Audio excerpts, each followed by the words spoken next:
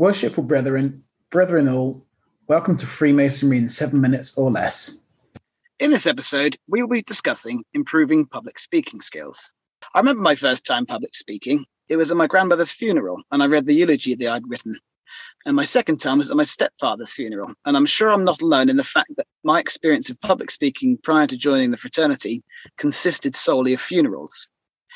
It was out of a sense of duty that I did it, and even with the noblest of reasons for doing so, I still got a little nervous, and I think that nerves are the number one problem encountered when public speaking. I'm sure that this will ring true with some listeners, but who else hadn't stuttered in their entire life until they had to recite the words of their raising? Who then got corrected for words they knew but just couldn't get out, thus compounding the problem. So how can you improve this when you seldom have an opportunity to speak in public? What can you do to aid in a smooth performance? Well, I think probably the first thing is obvious, and that is to rehearse. Nothing is worse than having to coldly read from a sheet of paper without little or no rehearsing. Read the speech aloud a few times, and if it's not too long to comfortably memorize a summary of each paragraph so you can understand the flow of what you're reading from a third-person perspective. That way you can get the gist of it, and if you need to, you can ad-lib. Secondly, I would consider tempo. Concentrating on maintaining a speaking speed is vitally important. Listeners will no doubtably be able to hear the contrast in delivery between myself and Brother Earnshaw. Brother Earnshaw is a consummate speaker and keeps a regular rhythm and an engaging tone, whereas I fluctuate. This will improve with time, and likewise, don't be put off if you recognize this flaw in your own orations. For a master has failed more times than a novice has ever tried, so just keep plugging away. And lastly, I would say reviewing is important. I like to record my speeches so I can review my delivery and then use the file for ease of memorization. This way you can be satisfied with your style.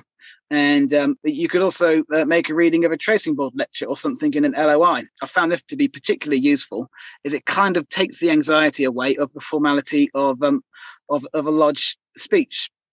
The more you do it, the better you get. So Brother Earnshaw, I have not only the visitor's speech to write and deliver for the installation next Thursday, I have a speech to give when I join the SRA on the 2nd of Saturday of February. Could you share any tips? Tips. Well, I'm probably lucky because I'm a lecturer at a university. So I speak before a large audience all the time. One thing I believe is very important is to breathe. So sometimes when people are talking, they don't set aside time to breathe. And normally you breathe after a full stop. But when people get excited, they forget to breathe. And that does make a difference. I don't have any special insights. About the content, perhaps. I often give talks at banquets for lodges and Scottish Rite, etc. And one thing I found to be useful is to start with a joke, because people sometimes are not always listening to you. And if you start with a joke, they want to hear the punchline, and that kind of breaks the tension in the room and makes it easier. So long as the joke is appropriate to the time and place, and if possible, there's some sort of Masonic connection. So, I always use the same couple of jokes, 2-3 jokes.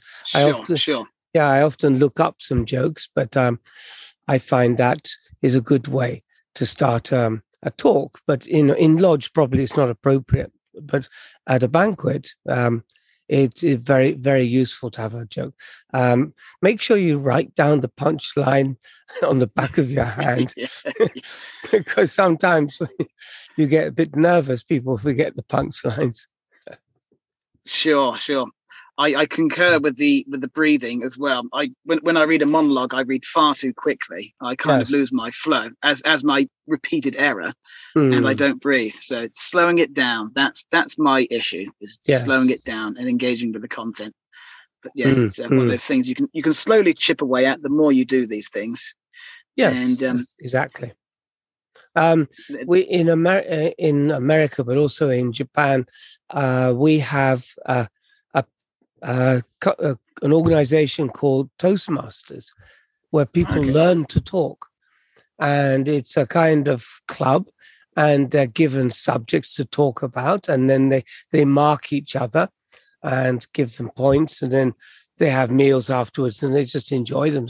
The fraternity, I suppose. Women, of course, are invited, and so a lot of corporate people go to Toastmasters to learn how to speak. Oh, I'm going to have a look at that. That sounds quite interesting. I'm sure they'll do something on Zoom. Yeah, Toastmasters. Right, I'm going to write that down. Well, interesting. Thank you very much. You're welcome. Well, that short and sweet. That one just about brings this episode to a close. If you have any questions, please email on the link below. We're now part on the square, and we will meet soon. Thank you and goodbye. Goodbye.